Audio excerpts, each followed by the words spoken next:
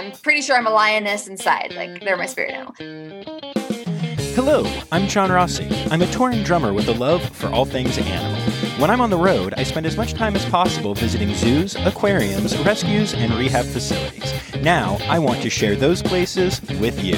I'll be talking to keepers, vets, conservationists, volunteers, anyone who is as passionate about animals as I am. Join me on my Rossafari.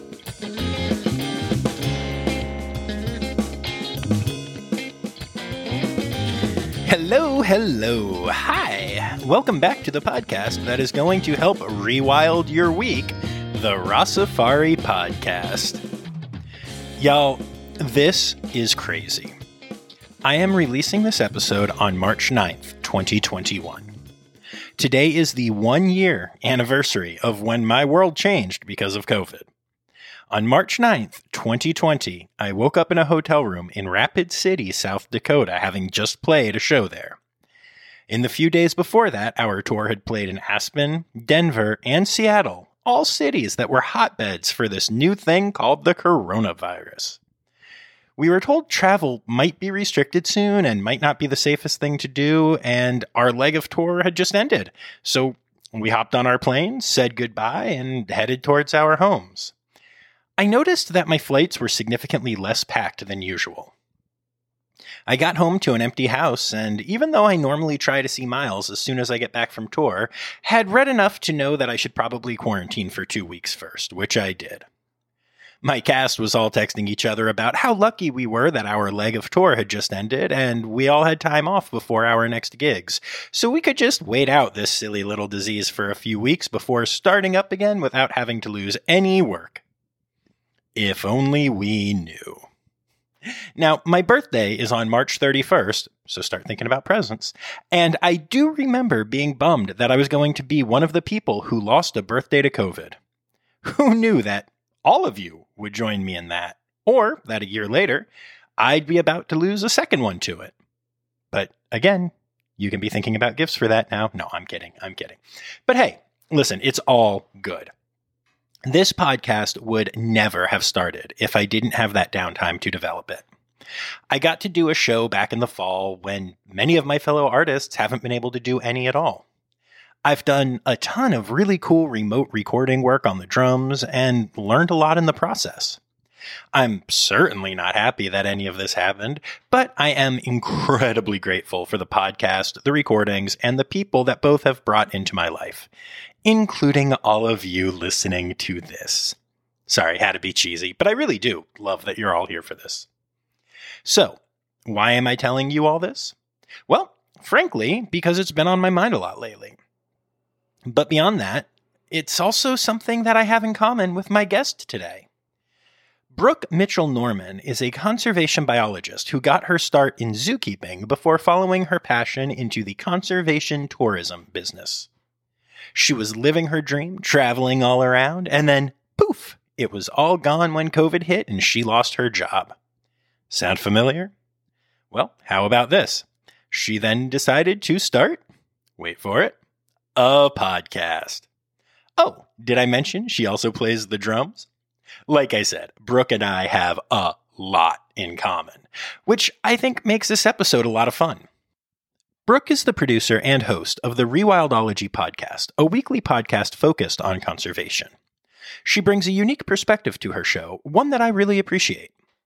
When we started talking about collaborating on some stuff, we quickly realized that our shows are really complementary, filling different niches in the same wider field.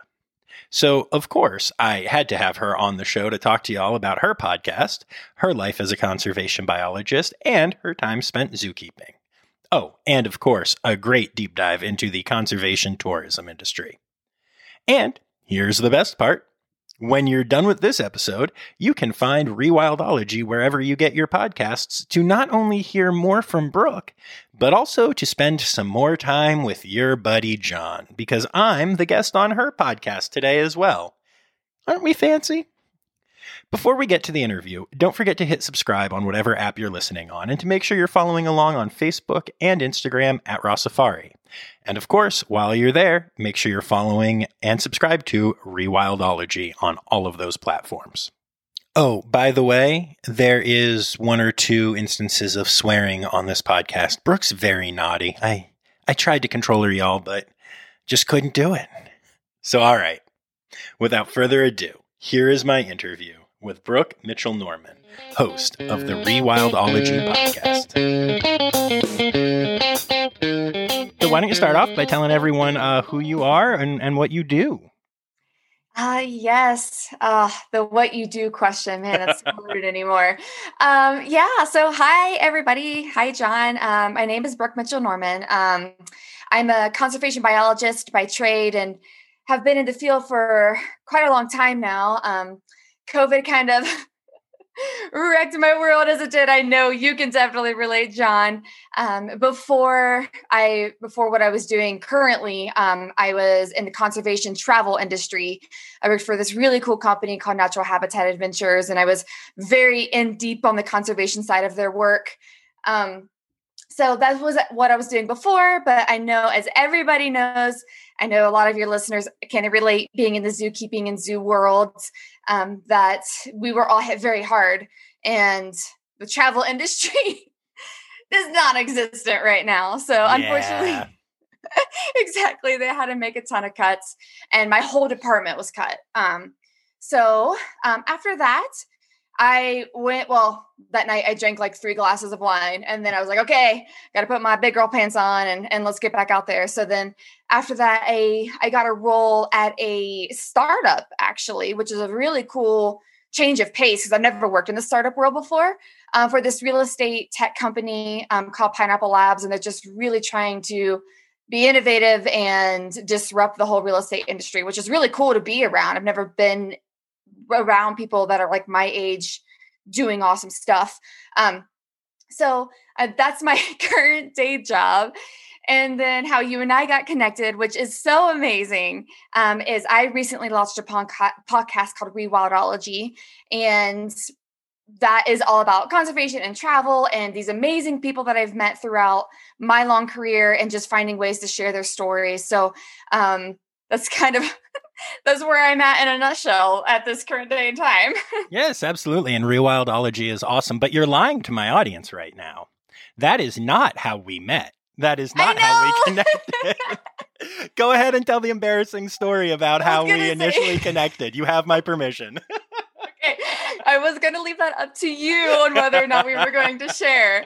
Oh, yeah. Oh, okay. So this is so funny, everybody. All right. So my name is Brooke, obviously. And John apparently has a friend that also has the first name of Brooke. Oh, and not just the first name of Brooke Wilder. Oh, so think about your, yep. Yes, because what is your Instagram handle? Brooke Rewild. Uh-huh. Oh, John, you had no chance. I was done. I was done. Yeah, you had no chance at all. And it doesn't help that like my profile picture at the time was of my wedding, which is deep in the mountains. You can't even really see my face or anything. So like you would have had no idea. Well, anyways, so my husband was incredible and surprised me with my own electric drum set. And even back further in my roots is I'm a drummer. I was for a very long time, but had to give it up just, for life reasons. It doesn't help, as you know, playing the loudest, most disruptive instrument there is out there. So I had to give it up for a long time, but he surprised me with an electric drum set. And I was really getting back into it, learning how to play again. And I posted a video of my drum set. And John commented on it, and we started having a conversation back and forth and saying that he would be happy to give me lessons and like asking about all this stuff. And I was like, oh yeah, you're cool. Like, you're a really nice guy. And then I was like, so how long have you been playing? And that's when you connected the dots that I was not your friend from exactly. before. The friend that I'm talking about, I have worked with in theater together. She has seen me play. We did a run of a show for like 6 weeks together. She saw me play 8 times a week, 6 weeks in a row. She knows I'm a drummer. She knows that's what I do. And I was like, that at first I didn't connect it. Even then I was like, what? Who cares how long I've been playing? I'm good and you know it, and you're a beginner. Let me help you. And then it clicked. It was like I had started to type almost not insulting, but you know how you are with your friends. You can be a little like, girl, what are you talking about? And then I was like, wait a minute, before I hit send. And it turns out that I had just gotten up in some random woman's DMs. Whoops. And luckily it was mine because I was like not offended or anything at all. I'm just like, oh, this is super cool. Yeah, like let's interact. Let's talk about drums. I haven't been able to talk about music or playing in so many years. And but yeah, no, that was so funny. And then when I reached back out, so Rewildology, I launched it and everything, and then reconnected with John. And that is how I reintroduced myself. Absolutely. I was like, okay, so John, so do you remember that one time that you randomly reached out to this girl named Brooke about drumming? Well, that's me. And I just launched a podcast. And you're like, shut up. Oh, no. So it was even better than that because you started off all professional. Hey, John, I'm Brooke. I'm starting this podcast. I would love to talk to you. I see that you've had some success with Rossafari. I'd love to, really building it up. And then once we started talking, then you were like, by the way, remember that girl that you totally embarrassed yourself with? It's me. And I was like, boom, right from the top of like, oh man, this is so cool. This person like respects what I do and likes me and wants to learn from me, to like crashing hard. Like, oh no, wait, she already knows you're an idiot. No, it was all connected. No, none of that was fake or anything. It was, but I had to like connect the dots. So just like, so by the way, super funny. Yeah. Such an amazing moment. Oh man. Yeah. Yes. And I promise y'all, if I get up in your DMs to talk about drumming, I am just looking to talk about drumming. I like drumming. But anyway, enough about how we met. Let's talk about you a little bit. Let's introduce you to my audience. So, tell me about your history. How did you get started in the field, and what was your education like? Yeah. So from pretty much day one, I knew that I needed to be in the wildlife field in some way, shape, or form. And I was raised in a very small town. I don't even have a town. It was one of those where like my telephone line at home was in one jurisdiction and like my address was in another jurisdiction. Like no one even know who to claim us. We were so out in the middle of nowhere. So that means I wasn't exposed to much in the way of like the conservation world when I was young, just by default. All I knew was like whatever was on the Discovery Channel and, seeing BBC documentaries. So from a very young age, I thought that the only way that I could help wildlife was becoming a veterinarian. And I know a lot of people have this exact same story. It's just growing up, you just don't know anything else. So I was gung-ho on the veterinary path. You were not going to ask me otherwise. I was like, this is the only thing I'm going to do. So I went to school to become a zoological veterinarian. My undergrad was in zoology, and I was also doing pre-vet recs at the exact same time. Doing all the things you're supposed to do. Became a vet assistant, worked here, interned there, all the things to become a vet. And then I started to have some realization moments. So at the time, I went to Ohio State, and that, getting out of my small town bubble, it was the biggest culture shock of my life. I've been all over the world, and still to this day, moving out of my hometown into a big city was the biggest culture shock of my life, which I'm most grateful for. And so I started to have this, I guess you could call it almost like a come to Jesus moment. At the end of my junior year at Ohio State, I was driving home. I had this really, really bad day at the vet office I was working at. And I was just like, I don't know if this is for me. And I started to get super scared that I was having this feeling, those thoughts, because I was on this one path for so long. I already applied to vet school. I had interviews coming up to get into vet school in a couple months from that time. And so I was getting scared that I was doubting my entire life path.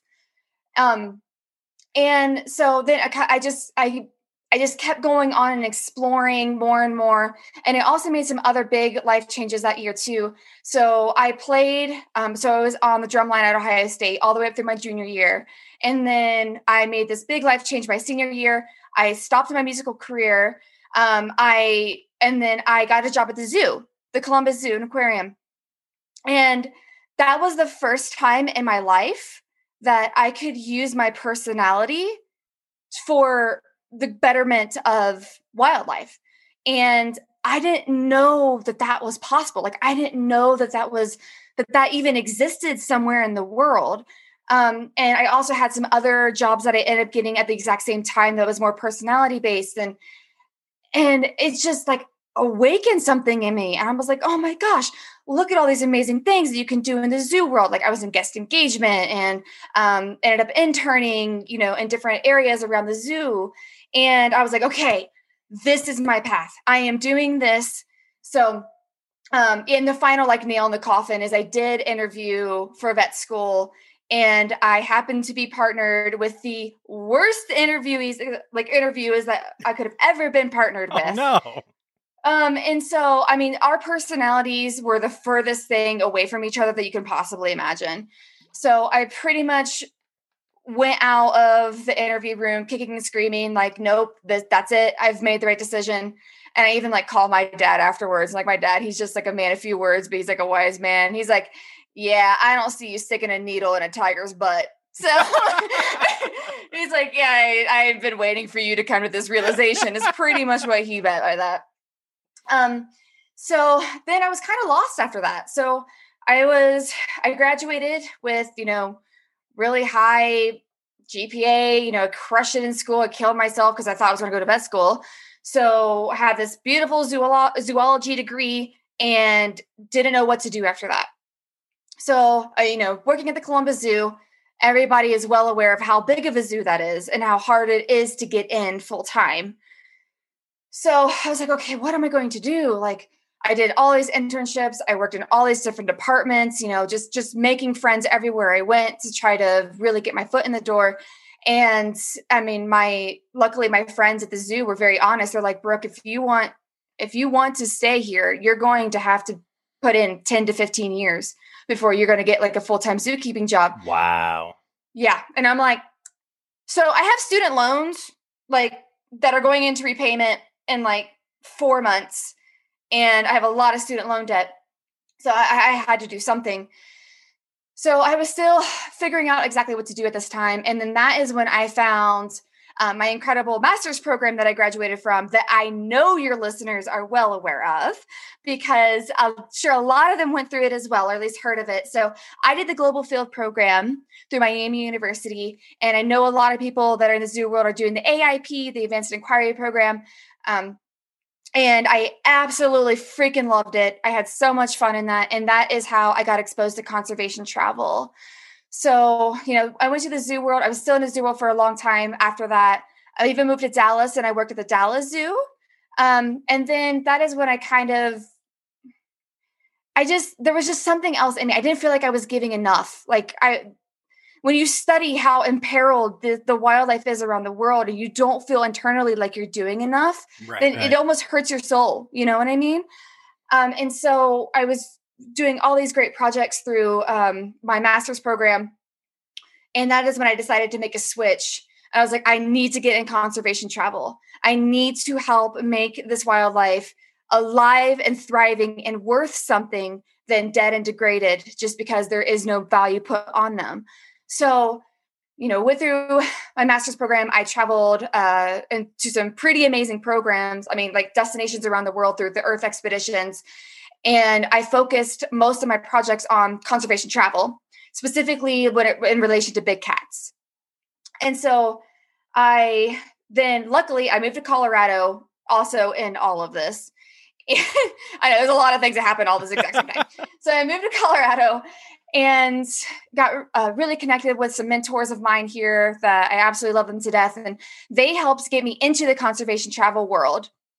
And I worked for this company, Natural Habitat Adventures. That's what I got into. I applied 3 times, by the way, everybody. So just take note of that.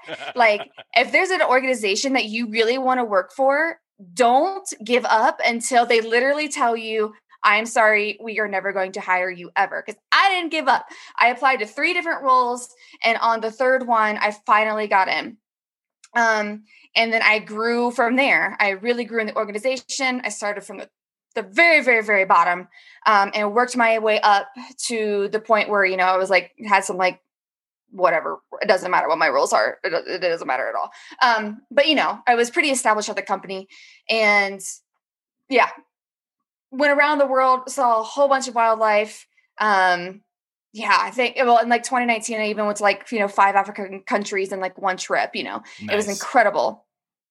So, and then also what was really cool there, that was a kind of another foundation for the podcast Rewildology, is every single month I hosted these conservation coffee talks. So I would have somebody come in from the conservation community or someone internally within the company that was really interested in something. And we would have pretty much a coffee date in the lobby, just shared space area. And everyone told me that it was like their favorite thing. Like every single month they looked forward to the conservation coffee talk. And I really missed that when I lost my job. So pretty much my new podcast is almost like a version of that, just right. No, definitely. In virtual form. That's awesome. Yeah, no, like I've often said, I like talking to keepers as I travel all around the country, and I don't get to do that anymore. So now I get to do that on Raw Safari. Same thing. It's like, oh, hey, if I like this, then maybe other people will like this. And exactly. Very cool. So that was a heck of a journey that you've been on. I want to dissect a little bit of it a little bit more, though. I'm curious. Yeah. So let's rewind all the way back to the beginning.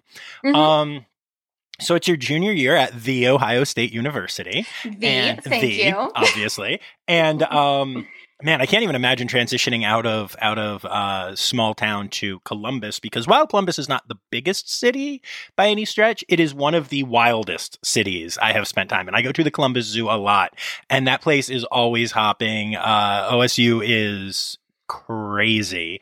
It's huge. It's huge. It's big. It's lines out every restaurant and every bar door all night. It's a party town. It's a fun place. So you find yourself there. You find yourself into a drumline, which I know can be very much. I don't want to use the word cultish, but it can become your whole world. Let's just put it that way. Yes, it's a lot. I agree. I mean, I have been there, and then you suddenly decide to bail on all of that and take a job at Columbus that you really didn't even know existed.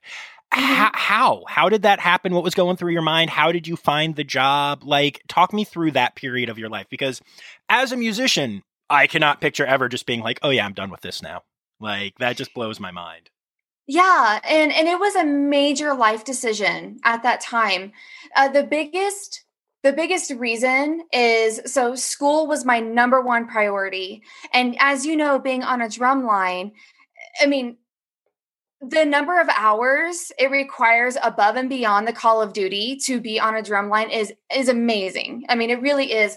Yes, you have like your whole tribe that you build around your drum line, but just the extra additional practices, learning cadences. I mean, there's so much more that goes into it. And there was only 24 hours in a day. Right. I mean, I couldn't physically, like, I couldn't do that. And also another big thing that happened. So when I was at Ohio State, they transitioned from quarters to semesters. So the entire academic credits system got completely thrown upside down. And so if I was to graduate on time, I had to follow a insanely strict, very rigorous class load to make sure that I wasn't postponed, which a lot of people did. I think my graduating class was like the second biggest ever in Ohio State history. It was like 10,500 or so. It was something insane. But it was because everybody that got screwed from the quarter to semester transition and had to stay another year. So it was a really big and heartbreaking decision. But I knew that I needed to pursue something else. I knew that I had to go down a different path if I was to find what was next. And again, I just had so much fun at the zoo. I had so much fun. And so all of these decisions kind of happened at the exact same time. I got hired at the zoo I got into the Blue Jackets. And once I started to realize the amount of time that was going to take with a full-time student bandwidth, I was like, I'm just not going to be able to do all of these. So it was like, what's going to like put me further in my path? And so I had to cross things off accordingly. So if I could have done all of the above, oh my God, without a question, because the amount of how much I've missed playing since, like, to have had another year would have just been, just so meaningful to my heart. But the beautiful thing about being a musician is you can always start back up. And, Yep, and like, like a professional athlete or something where there's a timeline, to when your hobby or your love can stop. But I mean, I'm not near as good of where I was. Like, my paradiddles freaking suck in comparison to what they used to do. But at least I still can play and, play easy songs, and just when I'm feeling super stressed, just get on the set now, which is super rewarding. So, yeah. That's cool. So tell me about this job at Columbus. What exactly was the position? Yeah, so I was hired on the guest relations and guest engagement. So my time was split for both of those. So, I mean, everything that was human facing, essentially. So I, did the parking booth and you scan the tickets inside. I eventually became a team lead. So, I was helping like manage the team and scheduling and all that kind of stuff. And I got really, really, really close with pretty much all of my coworkers that I was around. And then my other time was spent in guest engagement, and that was where I really flourished. And oh my God, it's so much fun. It's because it was a relatively new program. This like idea of like a guest engagement where the only reason you exist is just to make people's days better around the zoo. Right. And oh my God, I had so much fun. Like, I was that type where I was like, it became almost like, I don't know, like a competition with myself to see how long I could get someone to talk to me, and how many different types of people, like just anybody in the zoo. I got to the point where I could sit down and have a conversation with any person in the zoo. And I'm so grateful to have that skill now. It's definitely like been a major benefit. Yeah, no doubt. Through my life.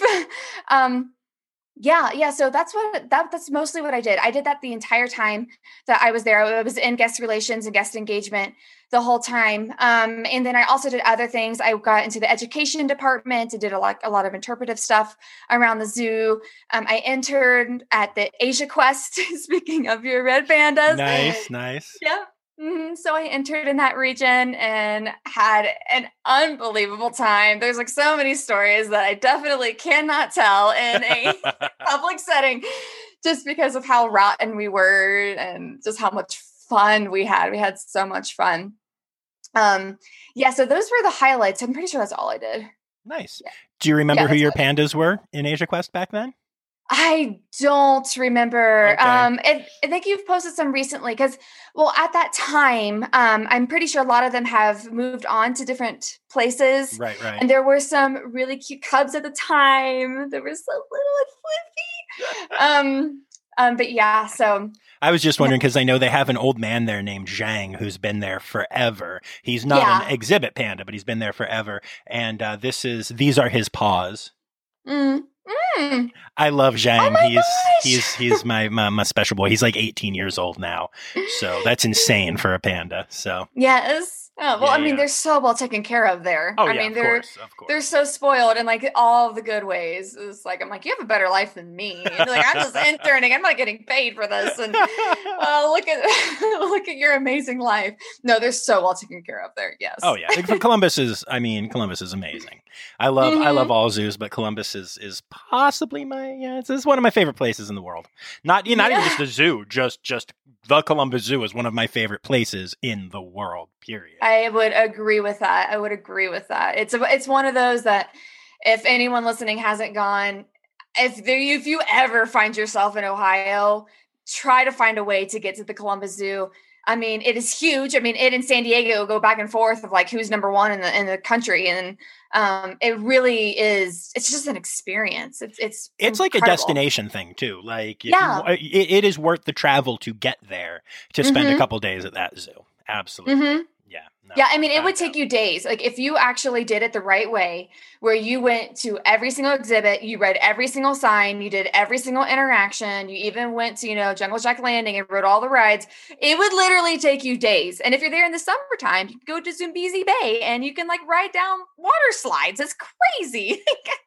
I always feel like, okay, so when I'm there in the summer, I always feel mildly annoyed at the people that are at Zambezi Bay. Like, I get it. I get it that not everyone is as into animals as we are. But dude, you're at the Columbus Zoo and you're more interested in being on a water slide than looking at polar bears? Come on. Like, I'll see families over there and I'm like, what is wrong with all of you? Yes. And we would deal with that as well, like being in guest relations, because you can drink over there if you're 21 or over. And so there would be so many times. It would be towards the end of the day and there's just drunk people like half clothed and maybe a bathing suit cover like coming into the zoo. And we're just like, oh, okay. I want to see your manatees. Exactly. It's like, okay, you're in the family friendly side. So like go get clothes on and you can't bring your beer with you. Things we had to deal with. That's awesome. Yeah. We all know humans are the craziest animals that you have to deal with at any zoo. So yes. Hands down, by far. Yes. That's awesome. And then so you said that after that you went to Dallas for a bit, right? Yes. What did you do at the Dallas Zoo? I love that zoo. Oh my gosh, yeah, I did too. So it was my first full-time zookeeping job. Like I made it. Yeah, so I was in the children's zoo area. So I was a full-time keeper at the children's zoo. And it's just so funny looking back now.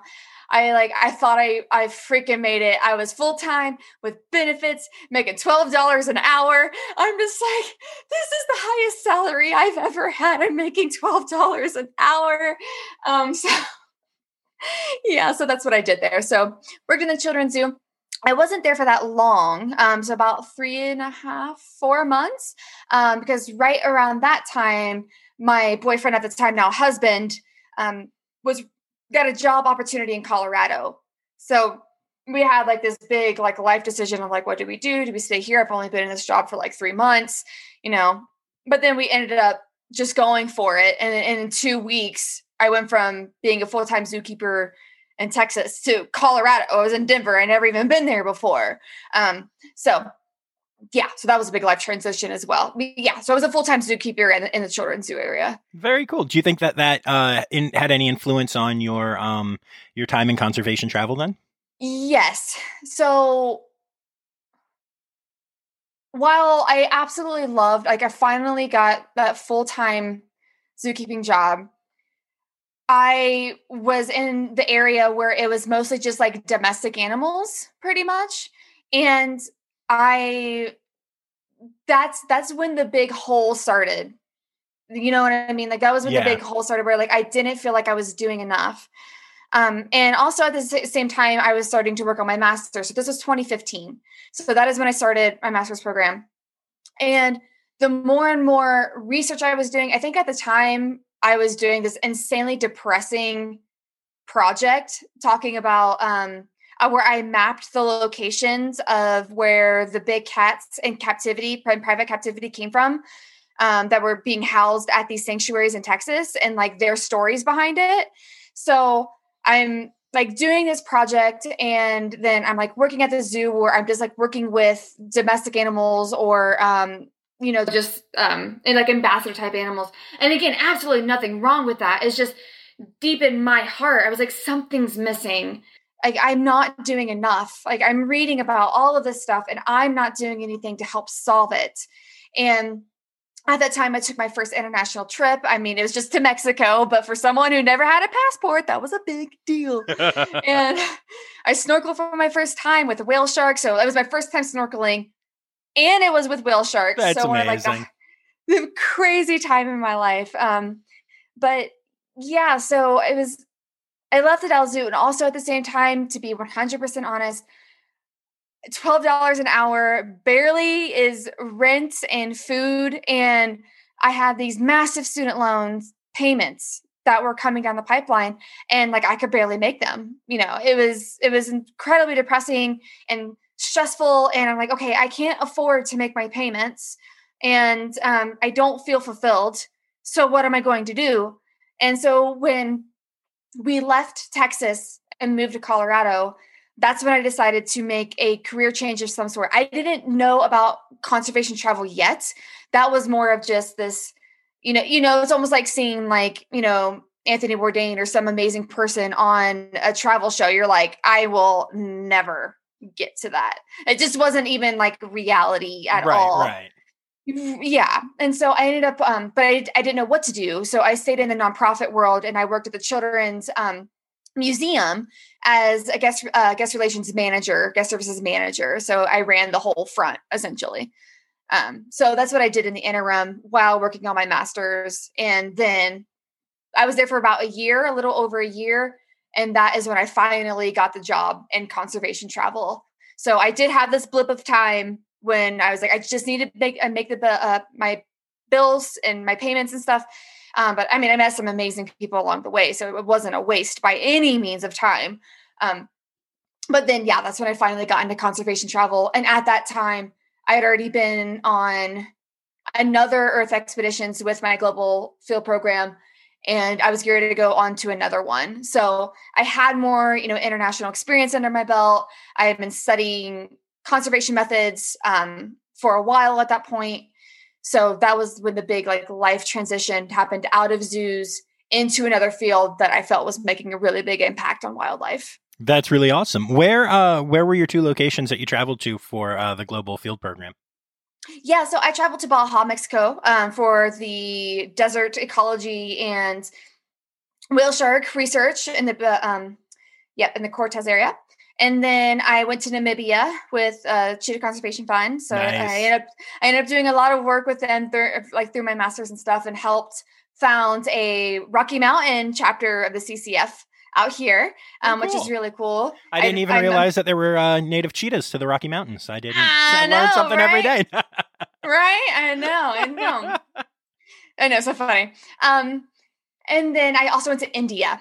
So nice. that was awesome. So those are the 3 Earth expeditions that I took during my master's. Okay, very cool.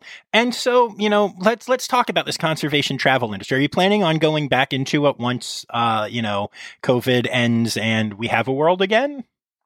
Absolutely. Okay, cool. And hopefully on my own terms. Hopefully. So another reason why Rewildology exists is I have been in so many incredible places around the world and have met amazing people that are doing unbelievable things, and nobody knows who they are or what they're doing or their story. And there's so many times I've been around a campfire or dinner at night, meeting somebody, and I have a drink in hand and they are telling me the most amazing, inspirational, crazy story I've ever heard in my life. And I'm thinking, why the heck does nobody know about who you are or the work you're doing? This has happened so many times that I'm like, this is not a coincidence.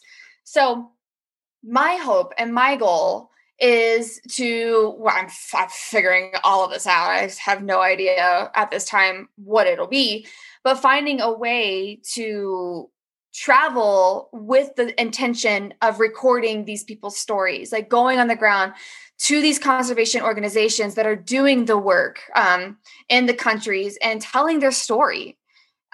So yes. And if that means I need to get a paid travel job in the meantime, then absolutely. I'm happy to. Yeah. While I figure stuff out. That's actually really fascinating to me. Sharing the stories of people that, aren't as well known is a big passion of mine. I mean, that's why I try to talk to so many keepers and not just PR people at every zoo or whatever. Ironically, and I think this kind of speaks to how I've stumbled on the right mission for Rossafari. My podcast episodes with people that would be considered more famous or more well known in the general conservation field, I've had a few now, and they are my least downloaded, my least commented on, my least liked. It is the person who you've never heard of, who it's their first podcast, or maybe they've done a few like digital keeper chats now. People are definitely getting a little more experience, you know. Those are the ones where like the first day I have tons of people reaching out and telling me they're amazing, and the person gets, you know, a couple hundred followers from it. And, you know, the ones where every time I've set one of these up with more well-known people, I'm like, this is it. This is going to push my numbers. It never has. But when it's some random person who's got amazing stories and an amazing heart and just hasn't had a chance to share it, people eat it up and share it and talk about it. And suddenly my numbers go flying up. And I'm like, oh, there you go. There you go. That's awesome. But that's exactly it. Like now that you're in the world, like it's just because this field is all based on heart and intention, and to be around so many inspiring, passionate people, it just really does something to you. And we all have our strengths. And so just all playing on our strengths, like you and I, we love talking to people. We love like, tell me your story. I will sit down with you for hours and just tell me everything. And then, you know, the person we're talking to, they're really good scientists, and they know the science, and they know the behaviors of these animals like the back of their hand. They know exactly what's going on in these places and the issues and the conflict that they're trying to find some sort of resolution for. And then, so using all of our strengths to get to the same mission, which is protecting these wildlife, keeping them going, giving the people on the ground the funding, the support, whatever it is that they need to make sure that these animals and not just animals, like these wild areas, protected and thriving. Yeah, it's so rewarding. Absolutely. So rewarding. It's so cool bringing these stories to the front. I love it. So when it comes to conservation travel, you know, I have people who listen who might not know exactly what you're talking about there. And I know that there is a lot of controversy about certain aspects of travel in the animal world. And I mean, you could even go into big game hunting and stuff like that, which obviously is not something you're talking about here. But so do me a favor and just really lay out for people what you're talking about when you talk about conservation travel. Yes. And I completely agree. When travel is not done correct, it is insanely destructive in so many different ways. But when it is done ethically and sustainably, it is one of the most powerful conservation tools there is on the planet, hands down, especially when it's with, you know, tagged along with some other of the big conservation tools there are. And the big reason why is the one that I've already mentioned, is it places a value on a dollar amount on the wildlife that is in that area that you are going to go see. Because no matter how much we wish the world ran on goodwill and butterfly feelies, that is not at all how the world works. It works on economy, it works on money. And if that rhino is worth more dead and degraded than alive and thriving, it will die. There's no ifs, ands, or buts. It will be killed. And so that's the biggest motivation of why it is so important to keep tourism alive. I mean, it is one of the biggest industries there are in the world. It's, I think it's like 1 in 10 people. I don't know. It's like some crazy stat. I'd have to look it up, of how many people are employed in tourism around the world, how many jobs it helps supports, how many people that are related to those people that are in tourism, how many that it support. So it is very, very powerful.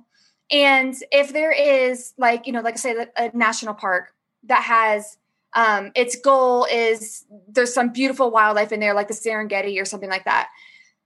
Actually, the Serengeti is a perfect example. If there were not tourists that came to the Serengeti, there is no way it would still exist. There is no way it would still exist. All of that amazing wildlife, it would be gone, because there would be no incentive to keep it protected, especially when you start to go to these places and you start to see the conflict that is real. Because I used to have this misconception of like, who the heck are you to shoot a lion? Why in the world would you want to kill an elephant? Like, what in your right mind would make you want to kill an elephant?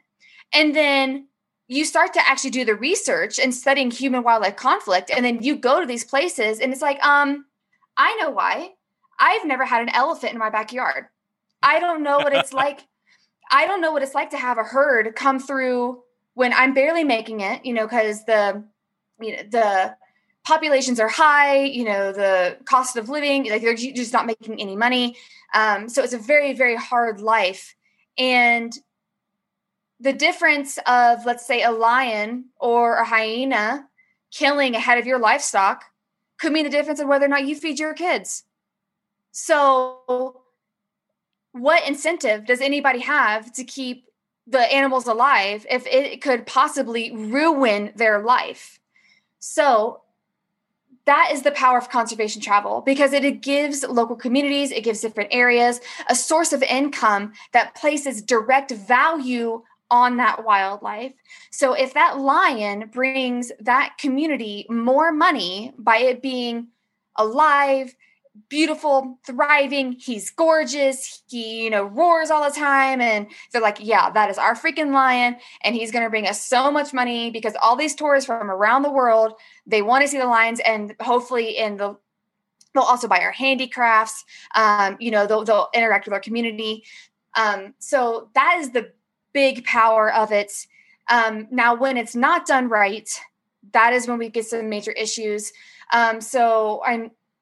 It's just kind of standard across the world. There are a lot of corrupt governments where maybe all these tourists are coming into the area, but they're keeping all the money. It's not being trickled down in any way. So the people that are just dealing with the wildlife and all of its consequences aren't getting any of the benefits of living with those protected animals. So then they're caught in the worst possible situation. They're not getting any of the benefits of living around this wildlife, but they're getting all of the bad stuff because whatever it might be a tiger in the area that, loves to kill livestock, or even worse, there are human eating and human, killing tigers. Those do exist. So in areas like that, with the local people aren't being properly compensated or brought into the tourism conversation, then that is when we start to get a lot of problems. And of course there's no way to not have any impact. Hopefully if anybody's traveling with a company, hopefully they're carbon neutral. And what that means is, they pay enough credits to offset whatever your trip cost. So that was a really big thing at my former company, NatHab. They were the first carbon neutral travel company in the world. And we did a whole bunch of stuff to really keep that going and just set a standard in the industry for what it means to be a conservation travel company. So that's the big power of it. It places a value on the wildlife and the land that they're on in these amazing areas around the world, because otherwise there's no reason to keep them alive. Makes sense. And that's really important. So I'm curious, where is the coolest place that you've gone, or what's your favorite memory from your conservation travel years? You can name more than one. It doesn't just have to be one. I can see that you're struggling. I love, though.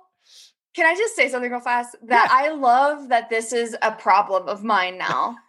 Because to come from someone to grow up where I barely even left my hometown, to be to the point now where I'm in double digits countries that I've traveled to and the wildlife that I've seen, if I would have told myself at 18 that this is where I would be now, I wouldn't even believe myself, Oh, no doubt. I have, touring has been, the way that I've done that, but I have played every state in the country except for Alaska and Hawaii. And I have played, 1, 2, 3, 4, maybe 14 foreign countries as well. And it changes your perspective. It changes you'll have a conversation with someone and they're like, well, nobody's like this or no one's like that. And I'm like, you've never left your hometown, have you? Because literally 3 states down, not even talking Europe, 3 states down from Pennsylvania, you're going to find an entirely different world. Or in the city, if you drive 2 hours away from this town into a city, you are going to find an entirely different world then you know exists. And yeah, I'm such a huge fan of travel, and I think it's so important. And yeah, we're both very lucky to have done that, all over the country and the world.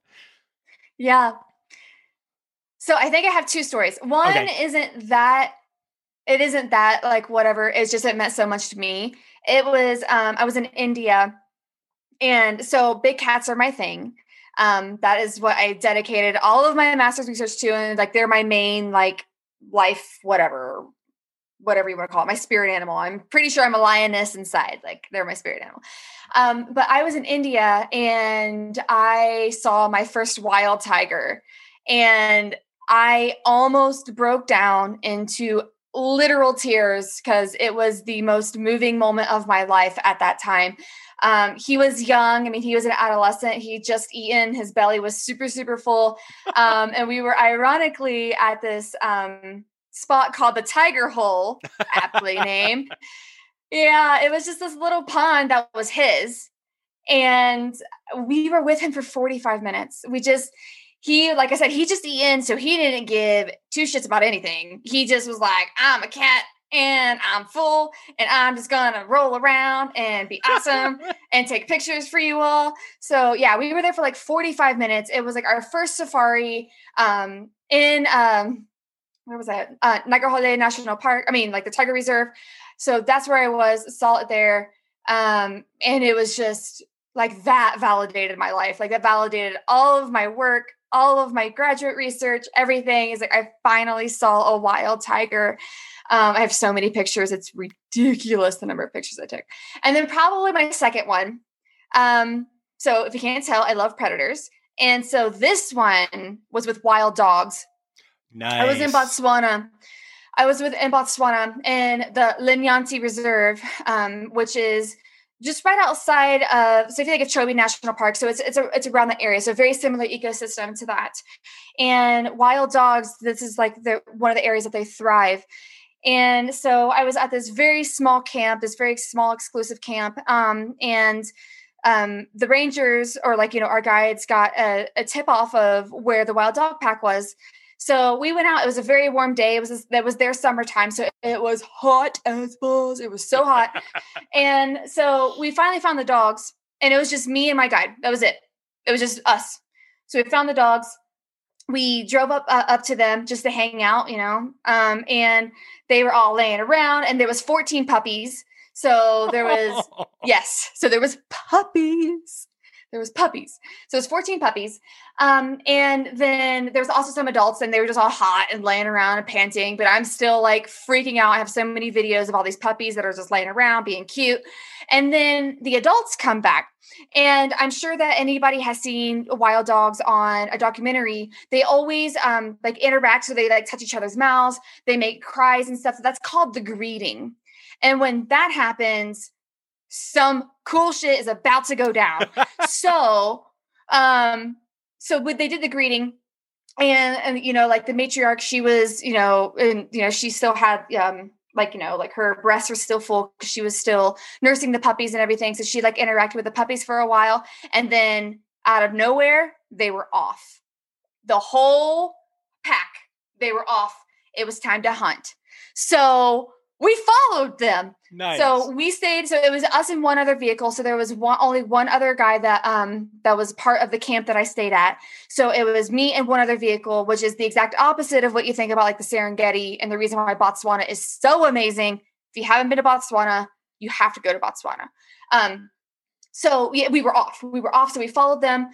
The original truck, they followed the adults who started on their hunt.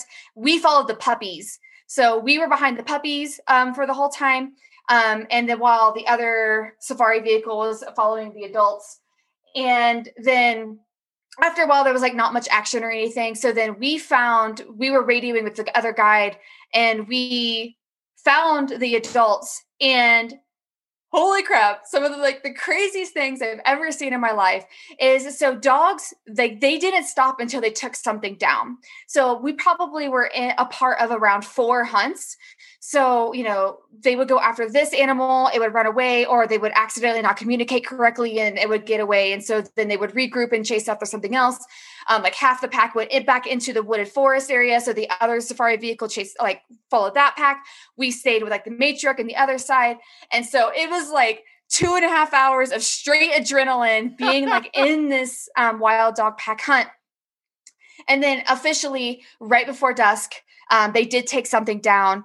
And so we, ran, rolled across because, it's not like they follow paths or anything. Right. They're taking down something.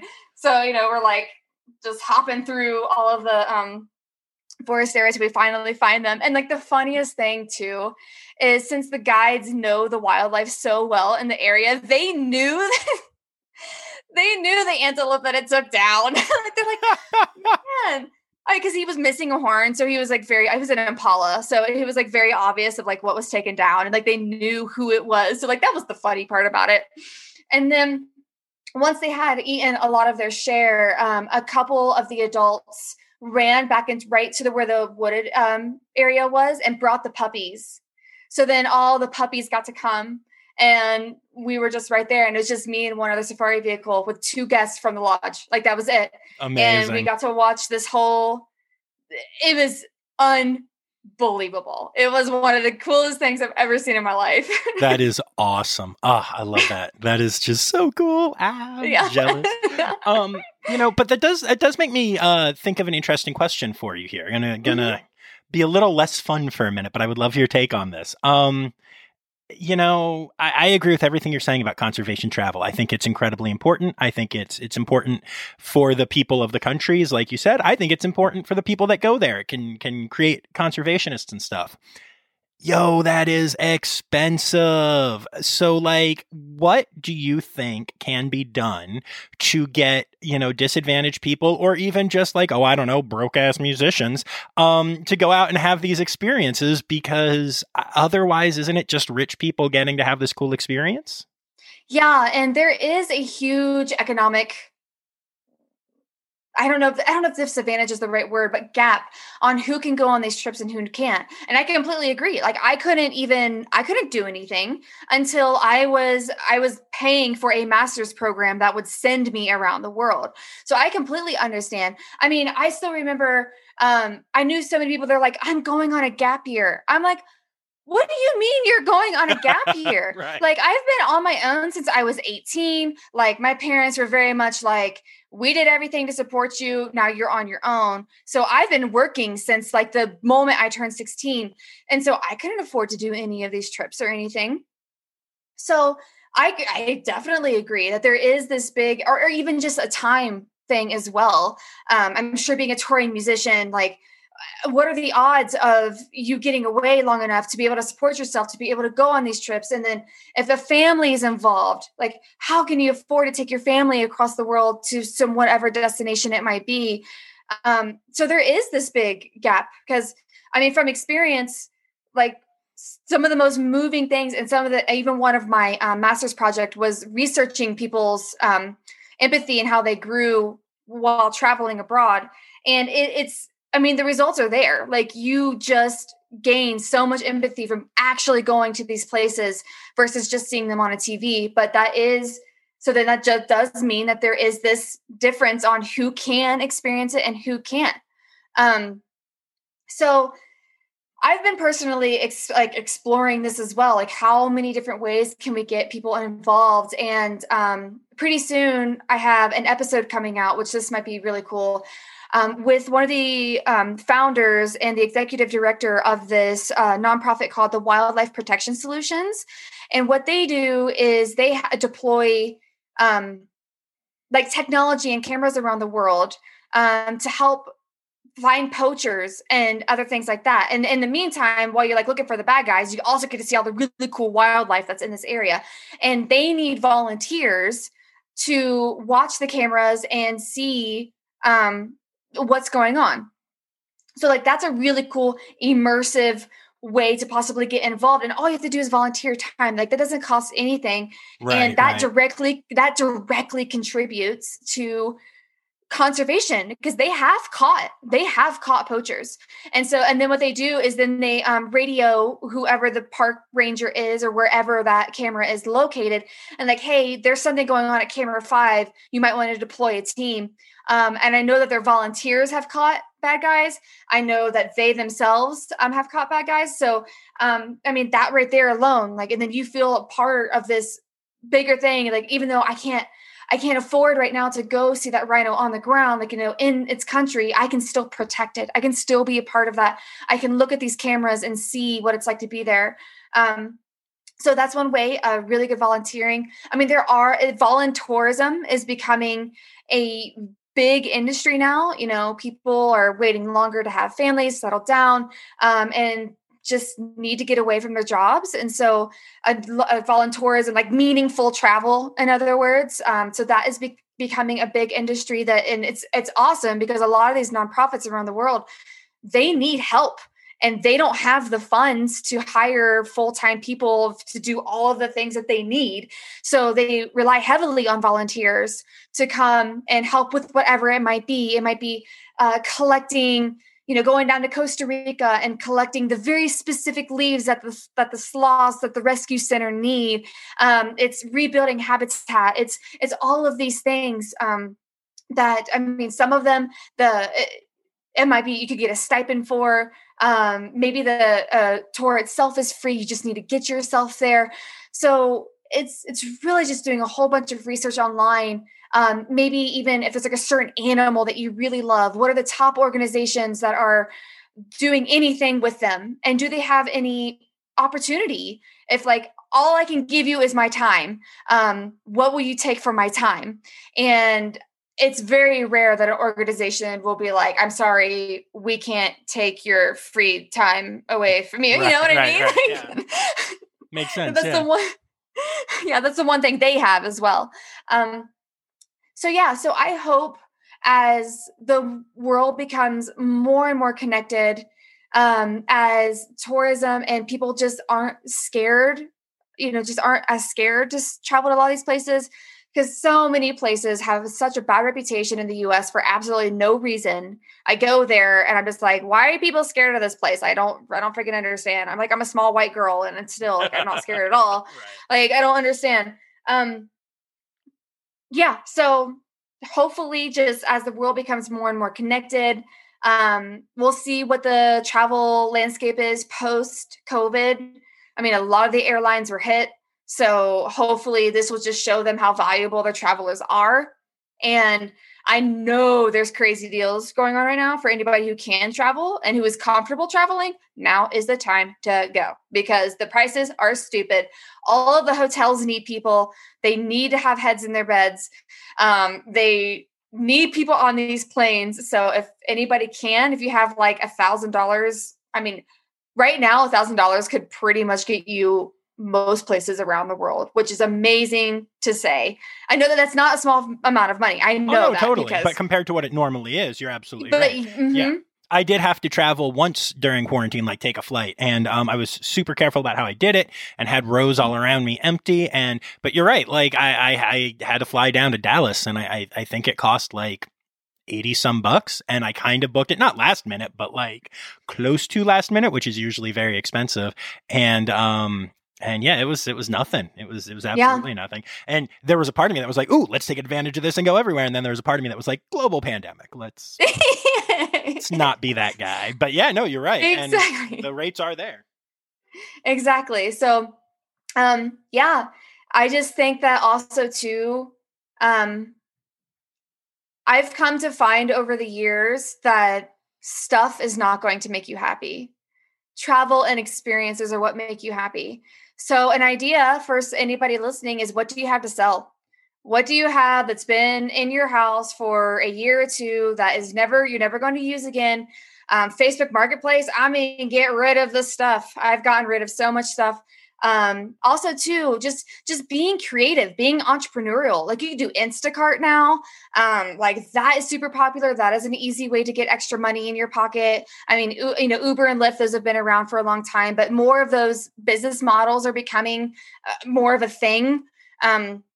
If you have any sort of talent, put a $sign on it. Like, put a dollar sign to your services. Like, there's other ways that I'm starting to find during COVID to make money, which is pretty cool. Like, cause I was always just like a W-2 9 to 5 type job person. And I was like, wow, it's actually, if you just get a little creative, there's a lot of ways that you can make money nowadays. So, being resourceful, make it a goal, set a goal of when you want to travel to what destination and then make it happen. Like, set the goal and then put a plan in place to make that trip happen. Whether or not it's next year or 3 years from now, whatever that might be. So yeah, I think I've kind of gained a no excuse mentality, and it's quite rewarding to look at life that way. So yeah, if there's anywhere you want to go, put a date in the calendar and be like, I am going to India in March of 2023, and I'm going to figure out how to get there. So yeah. Makes sense. Very cool. And so then that brings us to Rewildology. So we've talked about it a couple of times, but first of all, where did you come up with this podcast name? Yes. So actually that was the hardest part about the podcast, was coming up with the name. And because I'm the worst at naming things, I've never been good at naming things. Like, even growing up as a little girl, I never named my stuffed animals. Like, I hate naming stuff. I've never named anything. I didn't name my cars. So how that name came up is, so like the final straw that got me to get over my imposter syndrome and really pursue rewildology is I saw David Attenborough's latest documentary, like I think it's like Life on Planet Earth or something like that.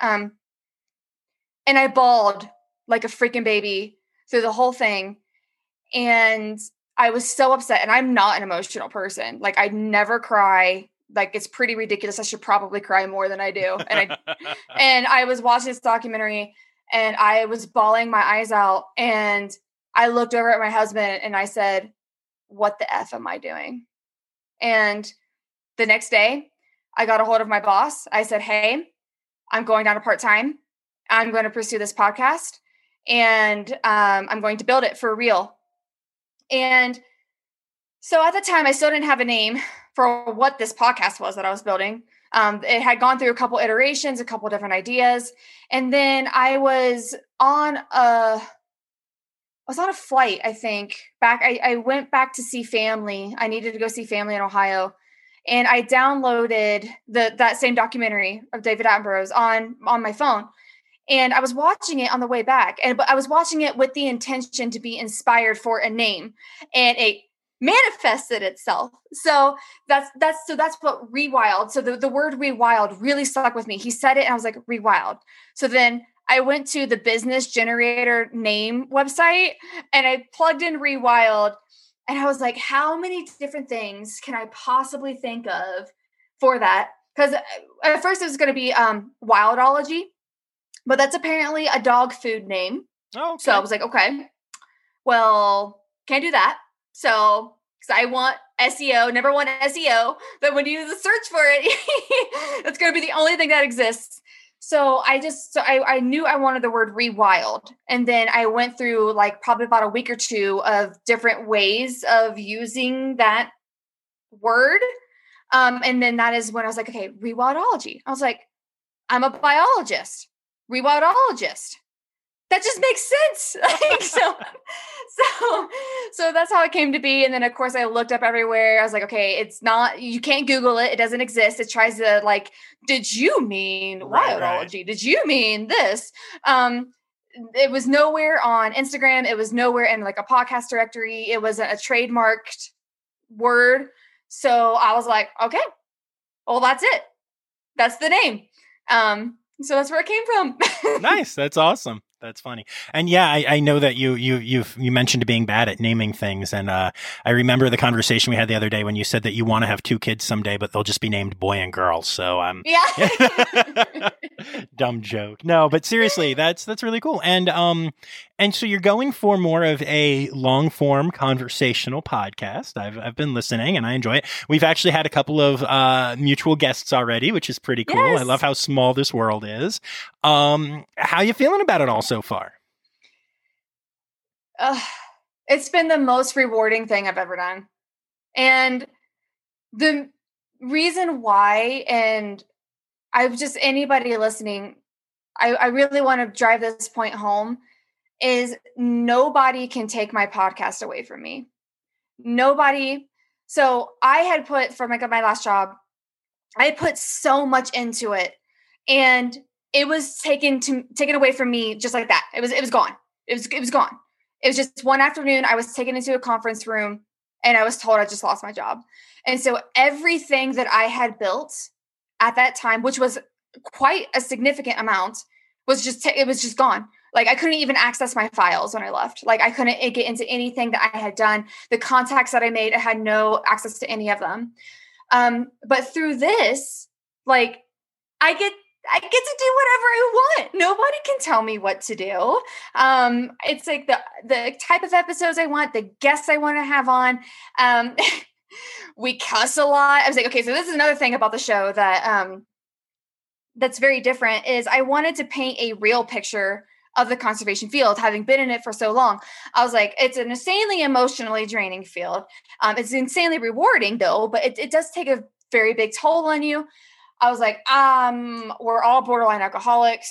I drink a lot, and I know most people I know drink a lot. We have insanely dirty minds.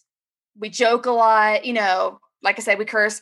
So that is the picture that I wanted to bring towards, this podcast. So the conversations are I call it like a happy hour. It's like if you have a coffee date with a friend that just happens to really love wildlife, or a happy hour, if it's like later in the afternoon, then we normally have like a glass of wine or something as we're chatting. And it's just very open and honest, and we get deep. We get so deep in each episode. Normally like something like really personal is brought up in a whole bunch of them just by naturally where the conversation goes. And so it really paints an authentic picture of these people and what they've experienced, what they've gone through. So yeah, it's been so much fun. It's been so rewarding. And just knowing that I'm getting their stories out there in the world and continuing to do that, as I travel the world and I meet more people and I make more connections, and just people I have met over the years, bringing their stories to everybody else and inspiring everybody else too. I love that you and I both started travel podcasts about animal conservation, although they are different ones, but at a time when we can't travel and lost our jobs and can't do it. Yeah, thank God for Zoom and for the occasional ability to meet with kind of close people, But yes. Yeah, that's really funny because like literally I know you've listened to some of Rossafari, and like the intro is literally like, and when I'm on tour, I will go to these zoos and talk to people. And I literally haven't been on tour since I launched the podcast. I do have some dates. I do have some potential dates. Finally, I'm so excited. I got some yesterday. We'll see what happens. But I have my fingers, toes, and everything else crossed. But me too. Yeah, hopefully we get that rolling again. But that's awesome. Yeah, I'm enjoying the show. I think it's different. I think our podcasts complement each other well without I think so too. Without being the same thing, which is cool and which is always, the concern. Yeah. But I think even the episodes where we've had the same guests, they're very different episodes, which I think is a lot of fun. And very cool. Yeah, I guess also some of the inspiration for mine is, so I love podcasts. I personally am attracted to like the longer form podcasts. So like, everybody knows of Joe Rogan. I don't know how many people have listened to him, but I love his podcast. I don't have the, endurance yet to do a 4-hour episode. That just sounds super draining. Like he does every single week, multiple times a week. But just that longer form, I think is really fun.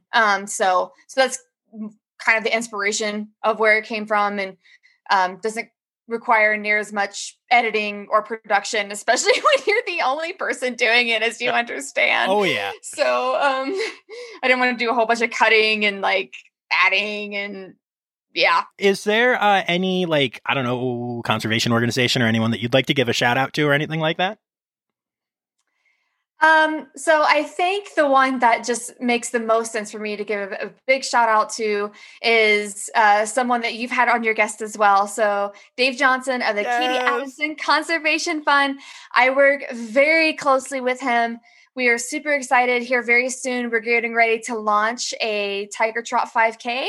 So we're hoping to raise 5K, like 5K for 5K for all of their Nepal partners. Because of course, conservation has been hit super, super hard. It's one thing for me to be disappointed to not travel the world. It's another thing when that is your lifeline, especially to get research equipment.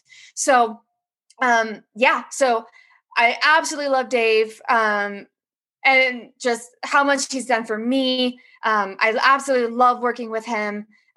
He's like my episode 2 guest, and I don't remember the number of that he was on yours, but the KACF or Katie Addison Conservation Fund, everybody look them up. Dave is the nicest person on this planet. It's impossible not to love him.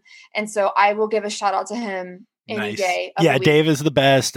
Katie Adamson Conservation Fund is amazing. Dave actually sent me copies of the books that he has written for Miles and signed them all and everything. And that was just really cool. I was excited to give them to him. And just an amazing organization and an amazing dude. And your episode with him gets, like you said, pretty deep. It gets deep. Yeah, I was surprised in a very pleasant way. I really enjoyed that. Yeah. So I won't say why, so that everyone listening can go and download that now. But yeah, I won't know the secrets either. Yeah, but if you're a Rossafari fan and especially if you've listened to Dave's episode, go check out the Rewildology podcast with Dave as your intro to this podcast, because that's a good one. It's a good episode, and it's someone and you'll get to hear the difference in perspective that Brooke and I bring to our podcasts, which I think is really cool. Mm-hmm. So complimentary of each other. This is awesome. This is why I reached out to you. I'm like, I know.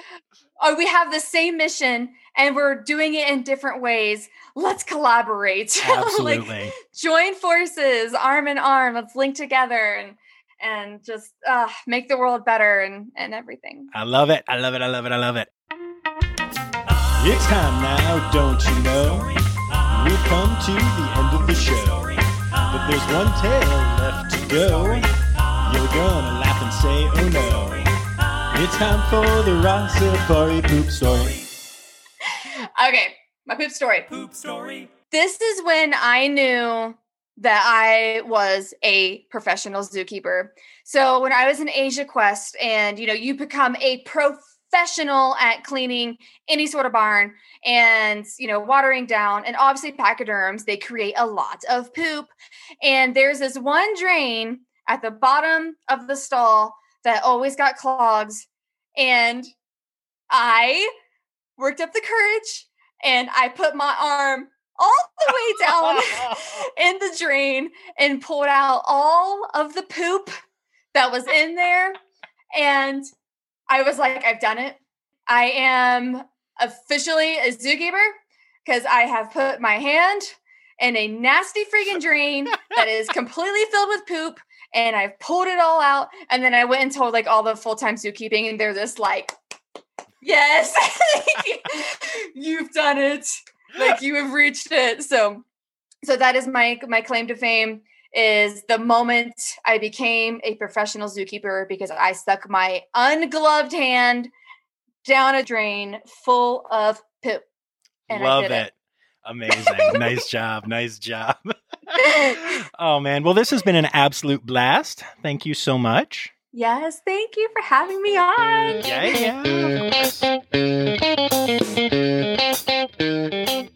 Well, as you can tell, that was a lot of fun for me and for Brooke, and hopefully for all of you guys as well.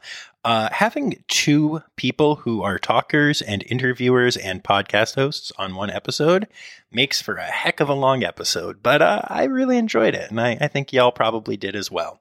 Like I said, if you're ready for even more time with the two of us, make sure you go over and subscribe to Rewildology and check out her latest episode featuring yours truly, John Rossi, host of the Rossafari podcast, as her guest this week. You can also go back and check out her episodes with Dave Johnson and Johnny Payne, and also, the episodes with people that you haven't heard on my show, because they're pretty cool too. And of course, it's at Rewildology on Instagram and Facebook and all the cool places you're already following me, so make sure that you give Brooke a follow there. Oh, and by the way, I have started a Rossafari Pod TikTok. Somebody already took Rossafari, so it's at Rossafari Pod. But if seeing animal videos is your thing, I've started putting some up, and it's kind of fun. It's kind of a weird app, but I'm having fun with it. So, yeah, at Rossafari Pod on TikTok. Okay, here come those Steiderk. Well, that's our show for this week. I hope you enjoyed listening as much as I enjoyed making it. Our theme song is Sevens by Nathan Burke, performed by Nathan Burke and John Rossi. Listen and subscribe on any podcast app. Please take the time to leave a review, as it helps other people find our podcast. You can find Rossafari on Instagram, Facebook, and Twitter at Rossafari, on the web at rossafari.com, or email me directly at rossafaripod@gmail.com. Now, stop listening to me and go visit a zoo.